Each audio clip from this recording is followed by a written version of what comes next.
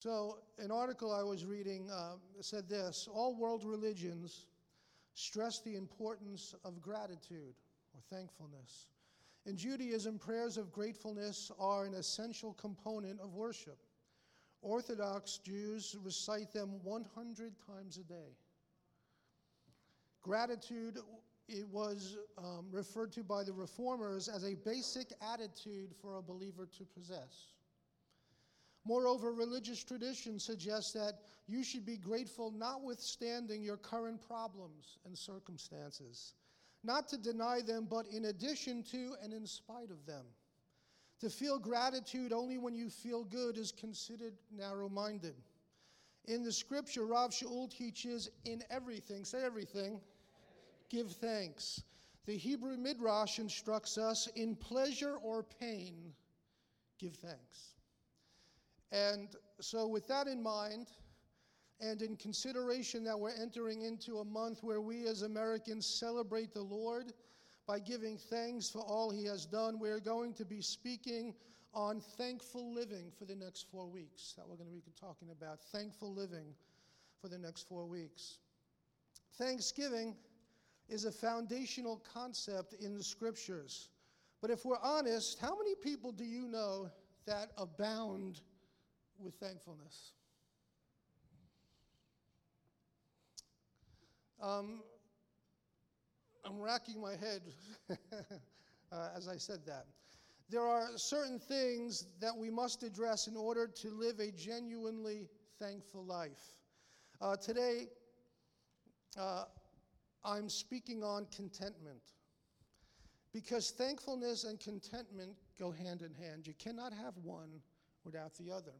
If you are discontent, it reveals a heart that is bereft of thanksgiving, right? If you're discontent, your heart is bereft of thanksgiving. And so contentment is essential to be able to live a thankful life. God is worthy of thanksgiving. Amen? The scripture says, enter his gates with. So we need to develop thanksgiving, and the first way to do that is to work on the principle of contentment. I think most of us would agree that our culture is consumed by materialism and covetousness, which is defined as inordinately or wrongly desirous of wealth or possessions, or being greedy. This exists in every socioeconomic segment of society. As a matter of fact, many times the poorest among us are the most susceptible. Contrast that to a spirit of contentment, which provides a sharp contrast to the materialistic culture we live in. But where and how is such contentment found? Although the circumstances of our lives are always changing, we can trust in God's plan for our life. And he intends to bring about good, but he also intends to transform us. Say transform. In other words, the person you are today is not God's plan for your life. The person you are today, he wants to transform each and every day for the rest of your life more and more into the image and likeness of his Son. So if you're walking with the Lord for 30 years, you should really look like Yeshua pretty well. And if you don't, that's okay. He's called the potter, right?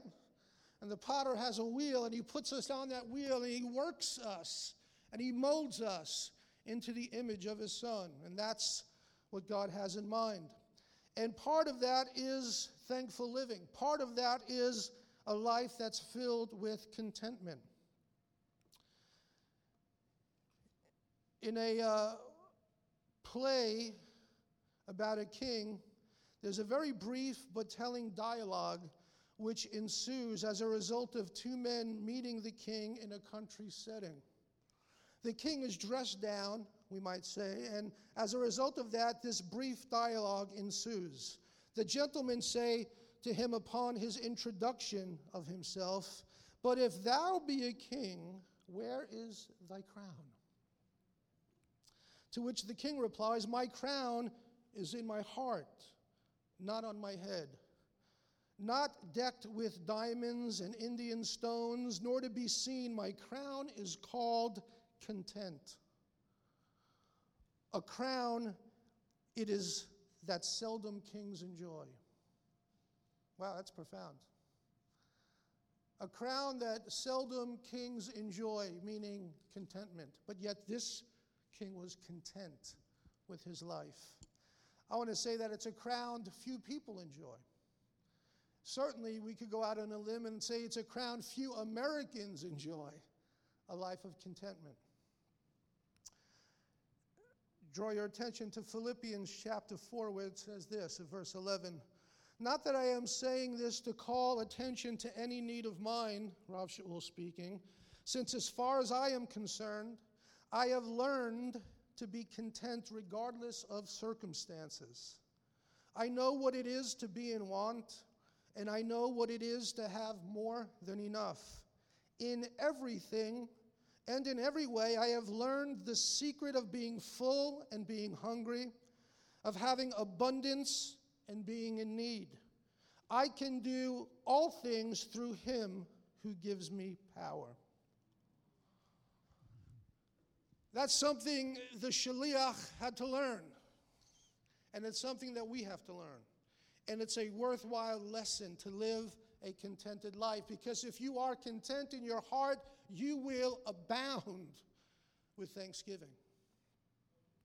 So, what we learn from both the story of the king and of that passage of Scripture is three things. And the first thing is perspective. Many people look for contentment from external sources, which is why, as humans, we are susceptible to materialism, which in turn breeds covetousness. We buy into the thinking that if we obtain all the things our hearts desire, that we will come to the place where we're content. This pushes people to work harder, work longer, and sacrifice precious relationships for the sake of acquiring things that are supposed to bring us happiness. If you think about all the stuff the world tells us we need, right? That we have to go out and acquire. And could you imagine for a second your life without that stuff? Perhaps how simple it would be. And how much money would you save? Which means there would be less pressure on you in many areas of life. It's interesting that in the beginning, God was in relationship with Adam and Eve, and they wanted for nothing, right? However, they were enticed to desire or to covet the one thing that they did not have. The one thing they didn't have. No, it wasn't an iPhone 11. But the one thing they didn't have, the enemy came in to deceive them, entice them into wanting it so desperately. And we know how that worked out. It ended up bringing pain and suffering into the human condition.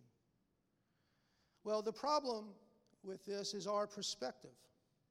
And I'm going to challenge you to perhaps change your perspective on life. Our perspective is that we're looking from the outside in. We wrongly believe that if we focus on externals, the internal self will be content. But the exact opposite is true. What if we changed our perspective and looked for the answer in our inner self? The place where God resides. The place where God says he will meet all of our needs, our real needs, our need to belong, and our need to be accepted, and our need for genuine relationship with the God who created us. What if we focused on those things? What if our perspective on life was about that one singular thing above all else?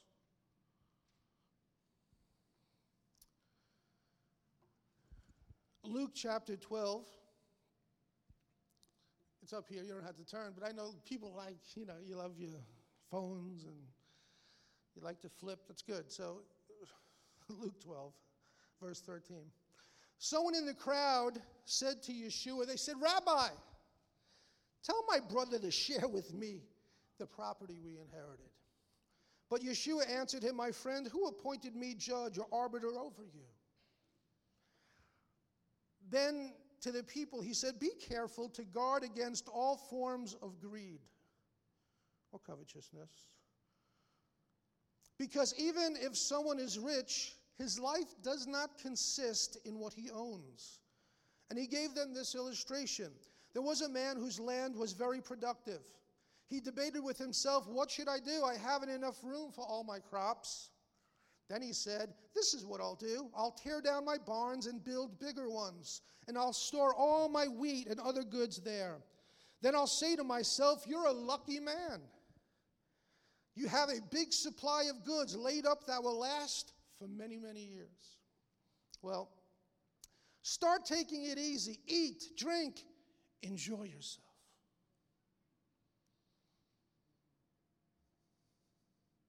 But God said to him, this is a powerful moment. I mean, very infrequently in the Mishalim, in the parables, does we have a reference to God himself. But God breaks into this conversation, and God said to him, you fool, this very night you will die, and the things you prepared, whose will they be? That's how it is with anyone who stores up wealth for himself without being rich toward God. This parable is about the importance of having the right perspective. That's what it's about. The external versus the internal. Or perhaps we could say the eternal. Where does contentment come from? The man in the parable thought it was from taking it easy or retiring, from eating, drinking, and enjoying yourself. Enjoying yourself meaning from external sources that could be consumed. Think of our lifestyle in America. It's all about consuming things to bring enjoyment into our life.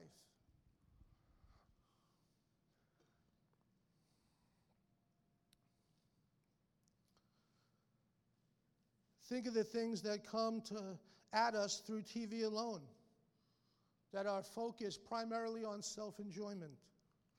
However, this parable says that this way of thinking is foolish.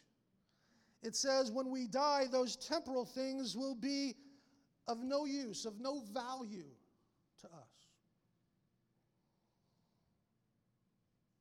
But God said to him, and perhaps God is saying to us, God said to him, you fool, this very night you will die, and the things you prepared, or the things you accumulated, or the things that you are preoccupied with, whose will they be?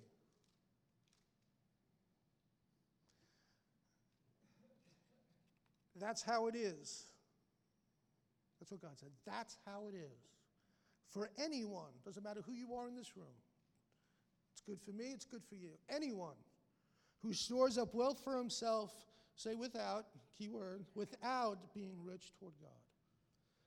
So that's an important principle that we need to learn. We need to have the right perspective. Secondly, the next thing that steals our contentment is preoccupation.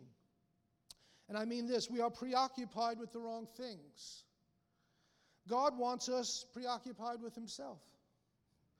His great love that he showered upon us through his son Yeshua, and the fact that his Spirit, the Spirit of God, that hovered over the waters in creation, lives in us and is our helper in life.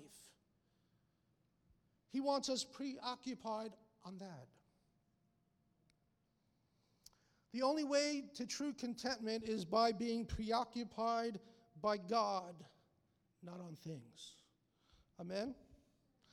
So, and certainly not on worrying right? Because when we're preoccupied, how many of us ever worry?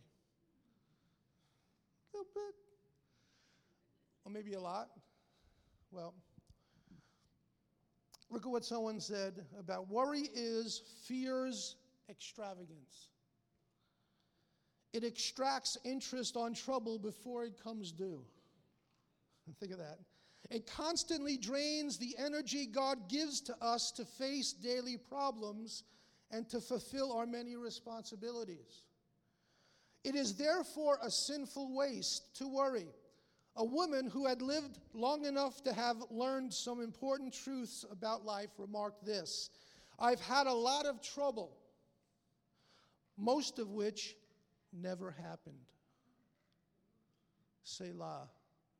Most of which never happened. She had worried about many things that had never occurred. You ever do that? You ever do that worry, and you could worry for weeks and months about something only to find out that it was nothing all along? Think of the waste of energy, of time, of mental stress that you caused yourself, of psoris, of every day walking around with that knot in your stomach because of worry. That never happened. That turned out to be totally and absolutely false. And she had come to see the total futility of her anxieties.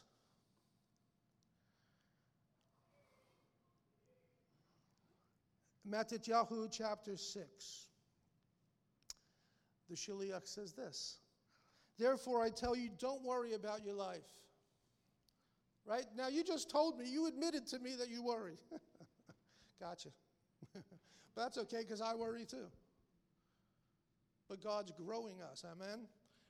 He said, "Therefore I tell you, don't worry about your..." Don't. How'd they use don't?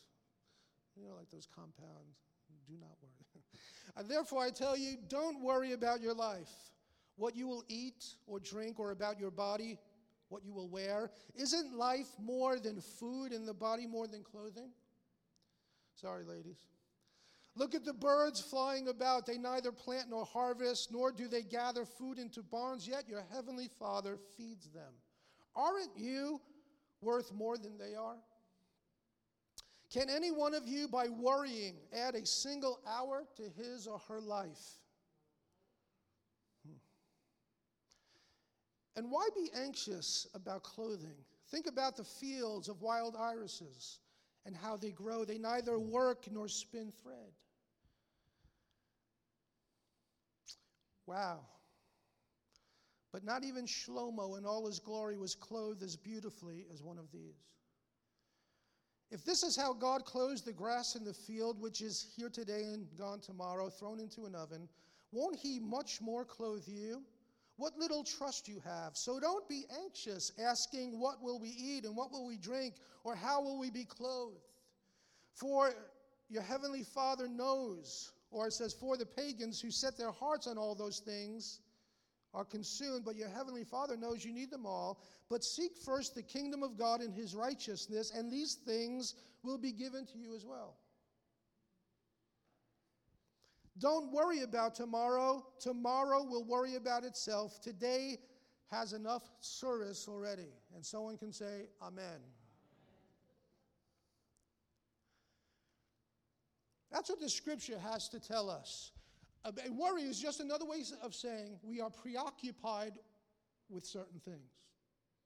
We're preoccupied with our health. We're preoccupied with our finance. We're preoccupied about our relationships. We're preoccupied. And that's another way of saying worry. And God is telling us, don't be preoccupied with those things. Be preoccupied with the kingdom of God.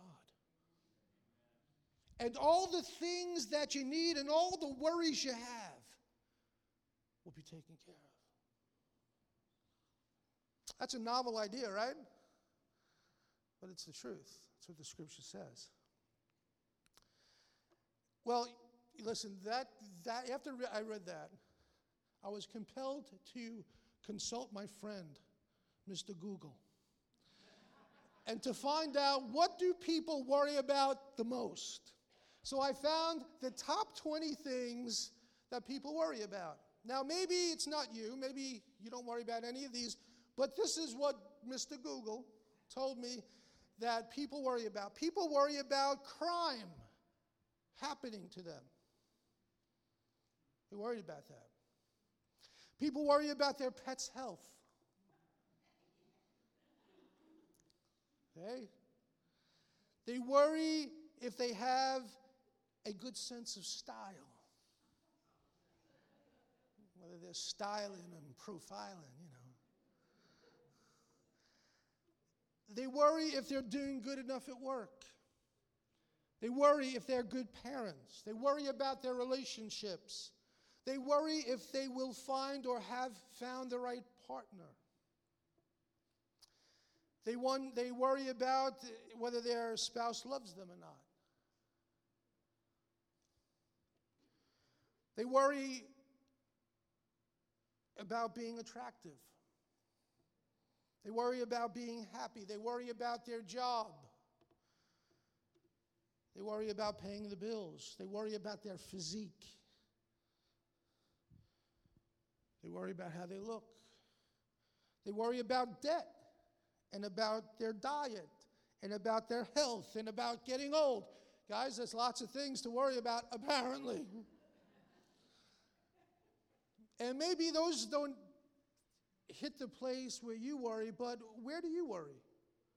What are you worried about? In the parable, Yeshua said, "Do not worry or be preoccupied with the wrong things. Instead, be preoccupied and focused on God and His kingdom." I want to tell you something that I have been coming to the conclusion of more and more. In our modern state of faith, we are so preoccupied or so consumed with people getting into the kingdom of God that people make a profession of faith and they have obtained salvation and they come into the building. But then they stop because they think the whole goal was just getting into the building. But God tells us many places in the Word of God that that is not the end goal. The end goal, if you read Ephesians, is to grow into maturity, into the likeness of His Son. And what I'm telling you is that it's not just about getting in the front door of the building of God, but it's about now exploring this vast mansion of rooms that are in that building that bring us from one degree of glory to another. In other words, we grow in our faith. We grow continually from infancy to maturity. Like I said at the beginning of the message, if you're walking with God for 30 years, friend, you should be something else for the kingdom. Okay, you shouldn't be, learning basic things. No one should be having to tell you to pray or to read the Word or to share your faith. Friends, that stuff is infancy. Why does that take place, though? Why do we see that? Because the emphasis of the Besorah in the West has been, get into the building and then stop. And so you could have people 30 and 40 and 50-year-old in God and immature. Because they've ceased, they've been now preoccupied once they're in with all this other stuff and not be preoccupied with God and His kingdom. And so they cease exploring and cease growing and cease going to the next level of glory. Cease getting closer to God. And so everything's a struggle. Friend, as a believer, we were designed to grow. Just like, wouldn't you think it's strange if you saw little baby Mira? Isn't she cute? She's this big. And if we say, how old is she? She's 45.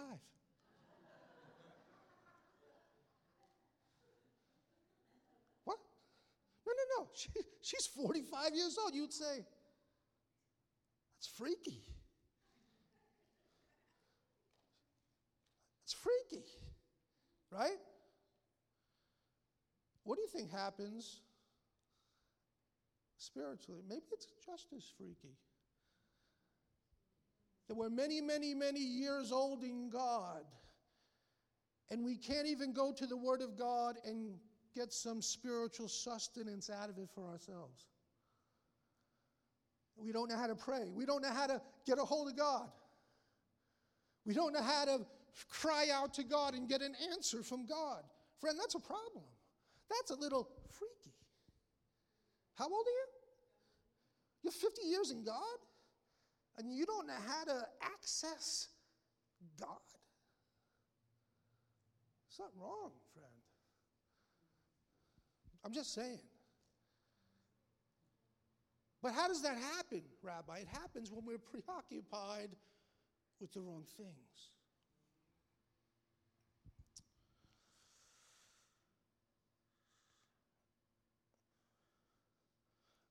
I'm going to just share this with you. Close your eyes and listen to this. This is pretty powerful. You could read it. You don't have to close your eyes. Keep your eyes open.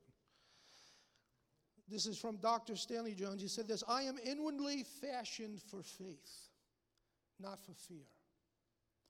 Fear is not my native land. Faith is. I am so made that worry and anxiety are sand in the machinery of life. Faith is the oil. I live better by faith and confidence than by fear, doubt, and anxiety. In anxiety and worry, my being is gasping for breath. These are not my native air. But in faith and confidence, I breathe freely. These are my native air. A Johns Hopkins University doctor says, we do not know why it is that warriors die sooner than non-warriors, but it is a fact. But I, who am simple of mind, think I know.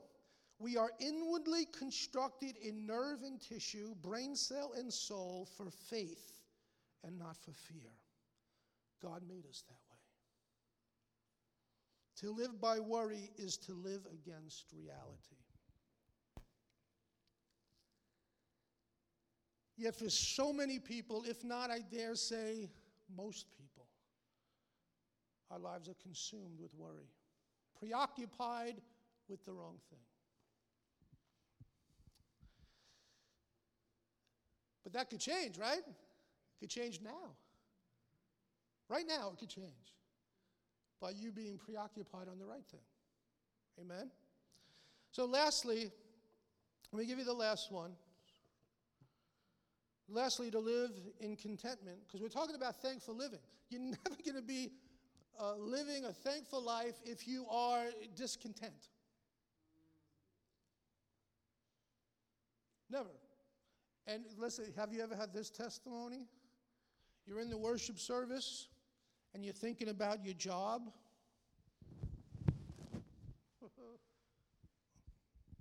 Or the job you want, or something else, because you're preoccupied with work.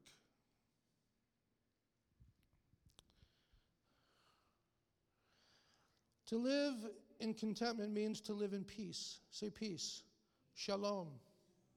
Colossians 3 says, and let the peace of God rule in your hearts, to which also you were called in one body, and be thankful. Let the word of Messiah dwell in you richly in all wisdom, teaching and admonishing one another in psalms and hymns and spiritual songs, singing with grace in your hearts to the Lord. This verse gives us insight in how we are to do this. Because I can hear people saying, right now, I can hear it, it's easy to say live in peace, but if you were facing the things I'm facing, Rabbi, you would know it's impossible. Well, to you I say that the pathway to that peace is by letting the word of Messiah dwell in you richly. Hear that. The word of Messiah. Not the word of the doctor. Not the word of the banker. Not the word of government. Not the word of your insurance company or health coverage. It says, let the word of Messiah dwell in you richly. Richly. And to this I challenge you. You answer the question, because you know you. I'm working on knowing me. How much of the Word of God is in you? In the situations that come into your life, what comes out of you? The Word of God? Principles of God, or worry and fear and doubt and unbelief and earthly things? What comes out of you? How much of the Word is in you? How much of Messiah's Word is dwelling in your being? That's a good question that only you could answer and only you could remedy if you were to say, not enough.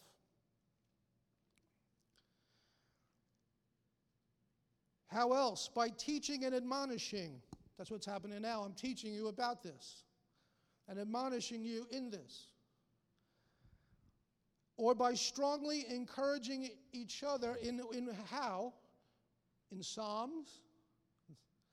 You ever say to someone, listen to you ever share a verse of Scripture with someone? Hey, brother, sister, what about that? I want to encourage you with this. With psalms, hymns, and spiritual songs, singing with grace in your hearts to God. What? I could have peace by singing to God. Why do we sing to God? One, He's worthy, right? We know that, right? One, He's the joy of our life. But what happens when we sing to God is God pours His peace on our life. I don't know if you were in tune or not, but there was a time in our worship where, I don't know about you, I just felt a total 100% peace of God.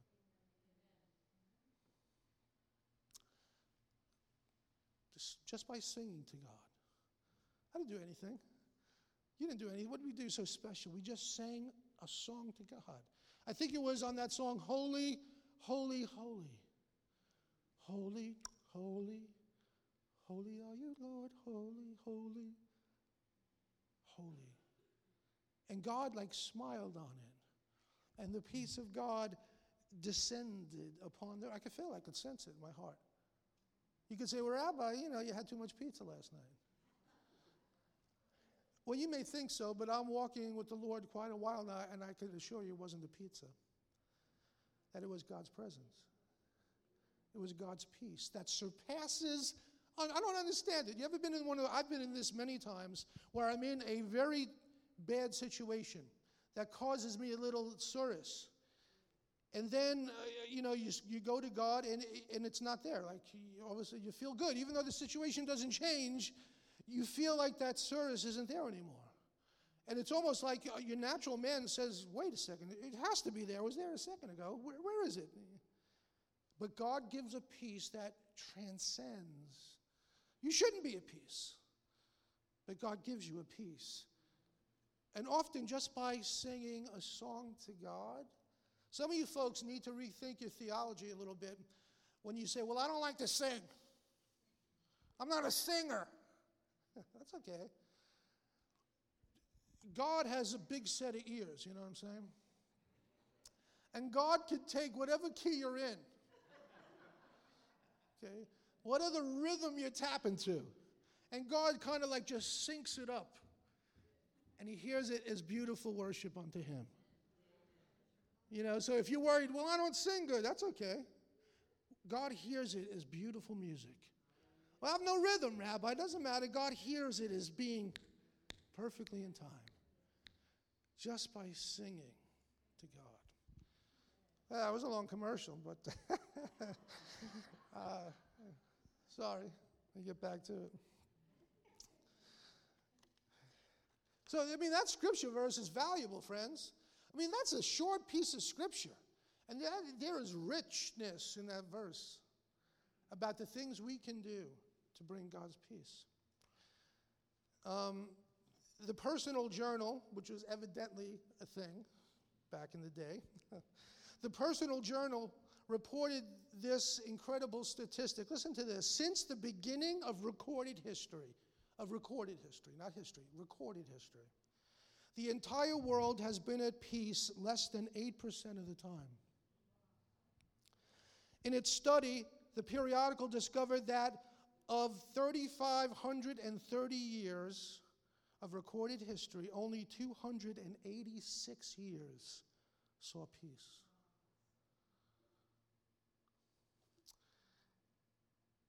Moreover, in excess of 8,000 peace treaties were made and broken. So what does that tell you? That can humankind on their own come to a place of peace? Evidently not. Evidently not. Peace cannot be obtained through natural nor earthly measures. If you want peace, then you need God. Hear me. Everyone get serious with me for a second. If you want peace, you need God.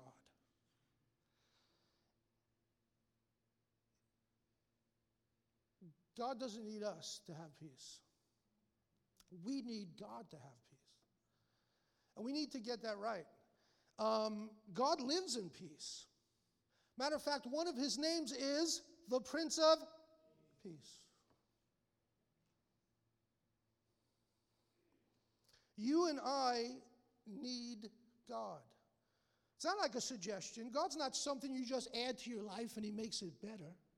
We need God to save us from destruction without God. What? Yeah. We need God.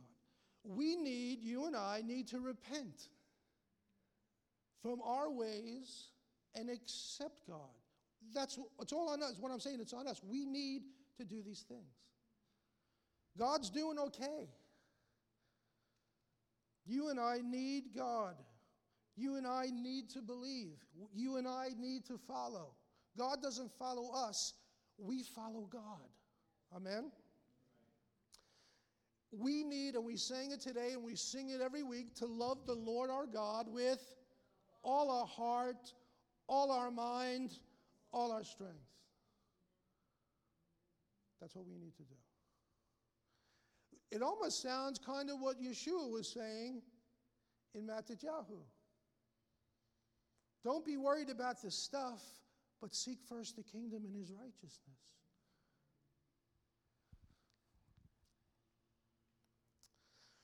Well, you and I need God. I would say this, if you're in this room and you have not given your life to God, if you have not accepted Yeshua as the Messiah, as your Savior and King, friend, here's the truth. That's not something you could take or leave. You need him desperately to save you.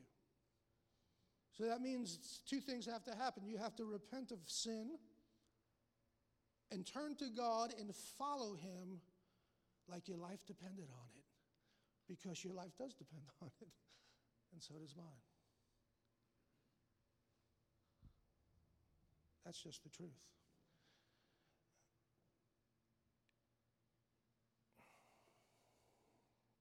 So, I already gave you some ways to obtain the peace of God, and here are a few more. Back to Philippians 4, and I close with this. Remember Philippians 4 at the beginning? Be anxious for nothing, but in everything by prayer and supplication with thanksgiving, let your requests be made known to God. And the peace of God, which surpasses all understanding, will guard your hearts and minds through Messiah Yeshua. Meditate on these things. Finally, brethren, whatever things are true, whatever things are noble, whatever things are just, whatever things are pure, whatever things are lovely, whatever things are of good report, if there is any virtue and if there is anything praiseworthy, meditate on those things. The things which you learned and received and heard and saw from me, these do. Do them. Meditate and do them. Gives us two things to do. A little homework. Meditate on these things. And I know all of us in this room do nothing but meditate on those things. Right? Those are the only things we meditate on, and those are the only things we do. Right? Well, maybe not.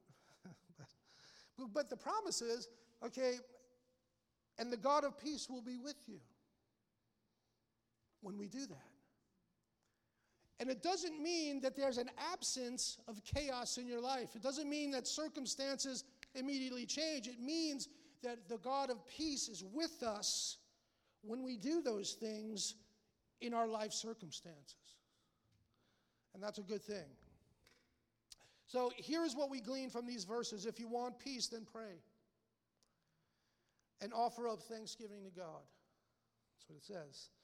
Tell God your requests and leave them at his feet, and then meditate on the truth. See, so many times, you know what worry is, just to go back, hit the reverse button there for a second, it's all about meditating on things that are not true. Not to say that they're not true in the present day or in the present scenario, but they're not true as far as ultimate reality goes. God ultimately is truth.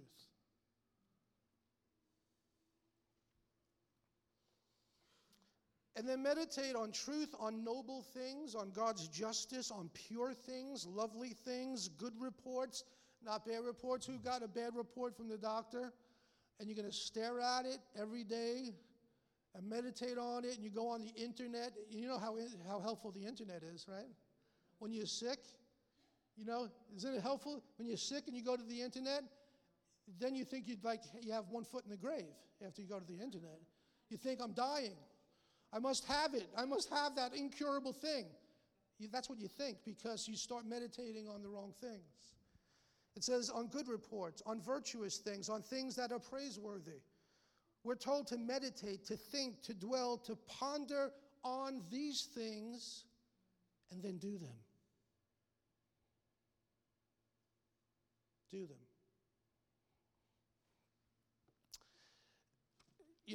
We want to and need to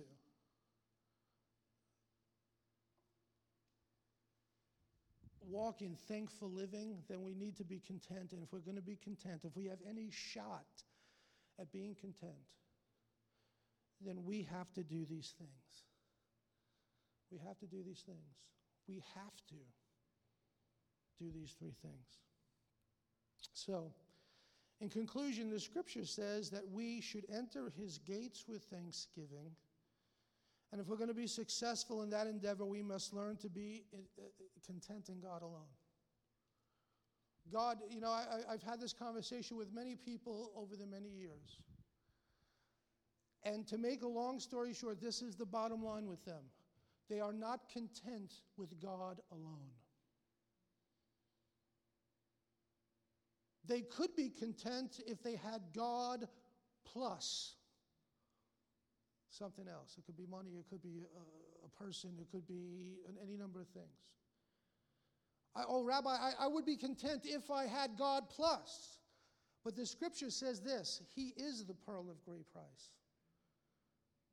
That's who it's talking about in that parable. And it says, go sell everything you have and buy that field, because he is the treasure to life. And if you have him, the other stuff is superfluous. You don't need those things. Yeah, you have to eat, but those are not the focus of your life. That's just the truth.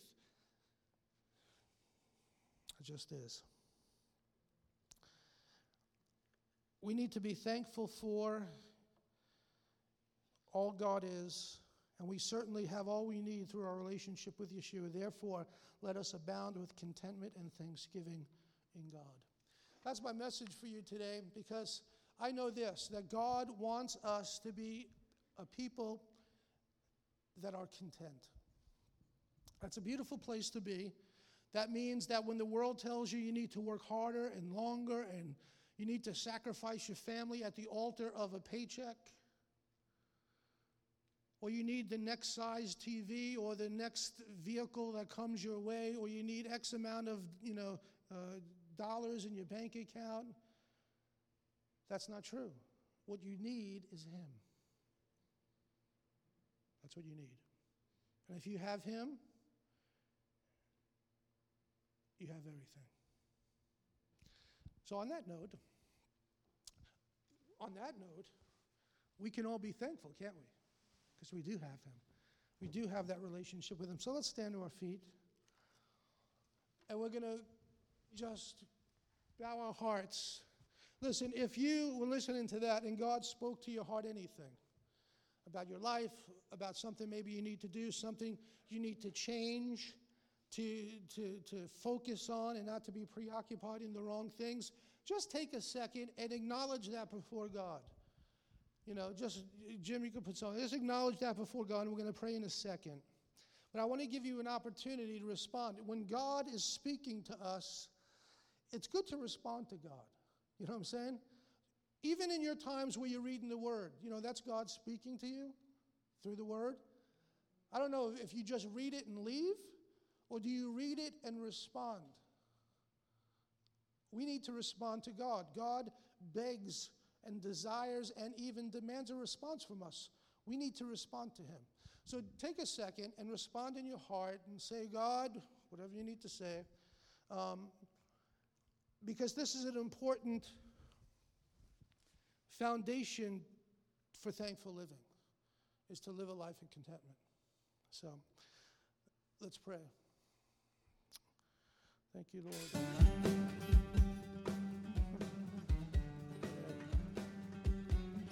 Avinu Malkeinu, our Father, our King, we thank you, God. Father, I thank you, Lord, Father, I thank you for each one in this room. Father, your people, Lord, your precious sons and daughters. God, the people of your pasture. Jim, kill that. Jim, kill that. That was the wrong tune. You know what I'm saying? That's good. That's good. Father, I pray for Lord, you know everyone's heart in this room. You know every situation. Lord, you know what's burdening them, what preoccupies their mind, God, what sorrows they are living with. And Father, I lift them before you, God, and I ask for your abundant grace, your great mercy, Lord, your goodness and your power to fall upon them, God, that you would help them. Lord, that you would free them from the burden, God, of being preoccupied with the wrong things, the things that bring them down, the things that cause them pain. Father, that they would begin to see that there is a better way. That as we focus on you and your righteousness and your kingdom and the good things that you have for us, God, that those other things will no longer grip our lives and hold our hearts captive. So, Father, I lift up your people before you, and I ask for grace and peace to be upon them. In Yeshua's mighty name. Amen. Let me bless you, then we're going to go upstairs. There's an oneg, so there's birthday cake and bagels and fellowship. So let's just pray. Stretch out your hand.